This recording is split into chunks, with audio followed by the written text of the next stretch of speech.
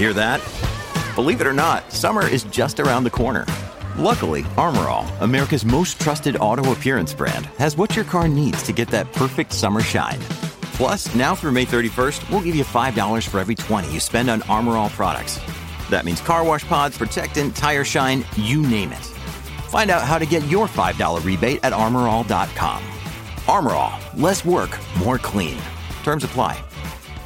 It's been fun. I mean, I enjoyed all the stuff that I got to do this week, just especially because it was something unique and different, and I felt like it was really interesting, a lot of interesting questions and just different outlets trying to learn about the sport. So tried my best to do a good job, and just honestly was running on adrenaline for 2-3 days, and I think back to the racetrack now and trying to get to work. But yeah, I enjoyed it. As much as I am quiet, I feel like most of my quiet time is spent at the racetrack when I'm trying to do my work and focus on my job. Stephen Toronto, CBS Sports. It was referenced that you were in New York, and I feel like I want to say you've been there before, but I know this was a pretty extensive experience, so I guess I'll ask, how was the media tour, and how did you enjoy your experience in New York City?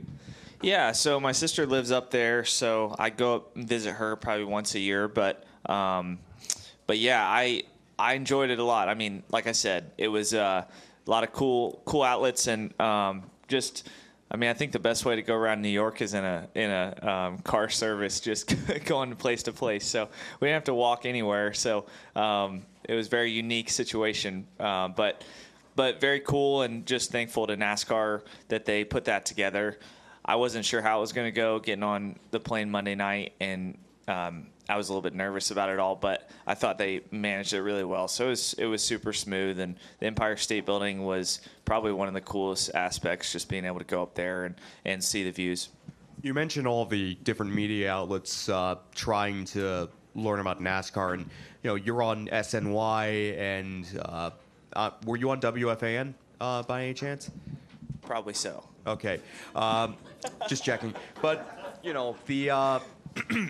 the thing about winning the Daytona 500 is that it really is transformative in the sense that it takes, someone's standing in the sport to an entirely new level, and you've, in the past week and going forward, you're really going to be serving as an ambassador for NASCAR and for the Daytona 500. I guess what I would ask you is, I know it's only been 5 days, but have you started to grasp exactly what being the Daytona 500 champion has done and will do for you? I don't think so, not yet. I mean, just there's a lot of different aspects to it. I feel like the big thing for us is being able to start the year like that with a lot of momentum for a lot of different reasons. For our team to be able to, lock ourselves in, and also for sponsor engagement, things like that. So I feel like for me personally, it just is it's a huge relief and something that I'm really excited to carry down the road. Reed Spencer with the NASCAR Wire. This is a process question. You've had great success here at Atlanta. How do you negotiate the two different pit road speeds from the time you get off the track? Do you have how do you know how fast you're going? Do you have two sets of lights? Do you downshift during the during the 90-mile-an-hour section? That sort of stuff. Yeah, it's a great question. What I vividly remember from last year is just coming off turn 2. There's a couple brake markers, and I feel like they did a good job last year, kind of bringing those brake markers into play, but. Typically we don't use the left side of the track to really, judge where we're going to brake for pit road on an oval. So it's very unique. And then, like you said, you're not getting down to 45, you're getting down to 90. So the gearing is a lot different. The lights are built way differently. I think we chose to go with third gear this time.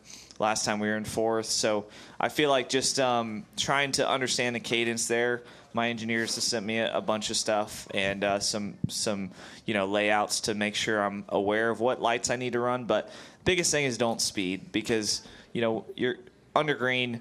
Going that section is not that important in comparison to being a couple laps down here. So you can go a couple laps down with how long that that pit road is now, your race is ruined. So you just got to not speed. Lee Spencer Catchfence, your father couldn't be at Daytona. What was it like when you finally saw him for the first time?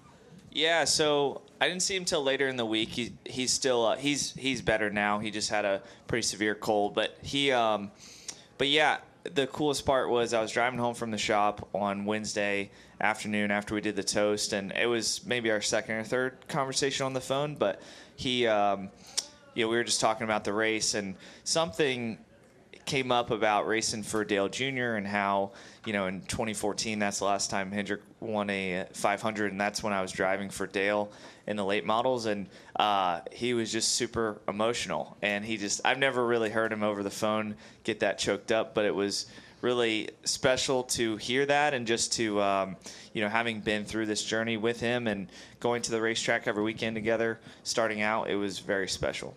So you haven't seen him physically yet? I did. I saw him Thursday. So yeah. But we got to share some time and with my whole team really. So we did a little party downtown. You've made two grown men cry, your dad and Rudy, right? I mean, it's a little crazy for sure. I never thought I'd see the day when Rudy would cry, but he was a basket of emotions up there. I was told it took the Netflix deal for you finally to get in the back door at Lego. Is that accurate? Yeah, I mean, we're working on it for sure. I'd love to have a Lego car out there. I think they could do so many unique things with that design, but certainly still going to build, and I got to work on my next project here soon. I got some ideas, so they're going to send me quite a few sets, so it'll be nice. No more eBay. I usually go on eBay and get the Lego sets because they're back ordered. But yeah. We'll go right up there to Charles and then Kelly. Charles Odom with Associated Press. You have 2 wins here since the reconfiguration, so obviously you're comfortable with the high banks on a 1.5 miles. But I get the idea that maybe that's not a consensus opinion in the garages. Do you hear varying views on this track, and do you think it's an old school, new school kind of thing? Yeah, I mean, look, we've been really fortunate that it's worked out for us a couple times. I mean, the first win, we were pretty dominant here, led over 100 laps and put ourselves in a good position. But since then, it's gotten even more chaotic. There's two and three wide, and it seems like everyone's really figured out the draft here. So it's unique for sure. I wouldn't want to do it every week, but I do enjoy the challenge of it, and I think it's a super exciting show from the fans. I mean, you think about the attendance here, when it was the old layout, and then, seeing how packed it was here in July. So, it seems like the fans like it. And like I said, I don't want to do it every week, but I enjoy the aspect of drafting and lifting a little bit and all the different things that come with it. Let's go to Kelly and then Bob. Kelly, CrandallRacer.com. William, with 2 super speedway drafting tracks back-to-back with Daytona and Atlanta, do you anticipate it would be a bigger mental or physical toll after tomorrow's race? Yeah, I mean, look, I think in the off-season I was like, man, don't crash in the first 2 races because you're going to be pretty beat up. So, I think it'll be physical for sure if you're in some crashes. But, this track is not overly physical. It's kind of right there in the middle, I would say. But as we get to some of the short tracks and really the schedule in March and in April, it'll be, you'll need to be prepared for those. But we got a little ways to go, so there's still some training and prep to try to get ready for this stretch here.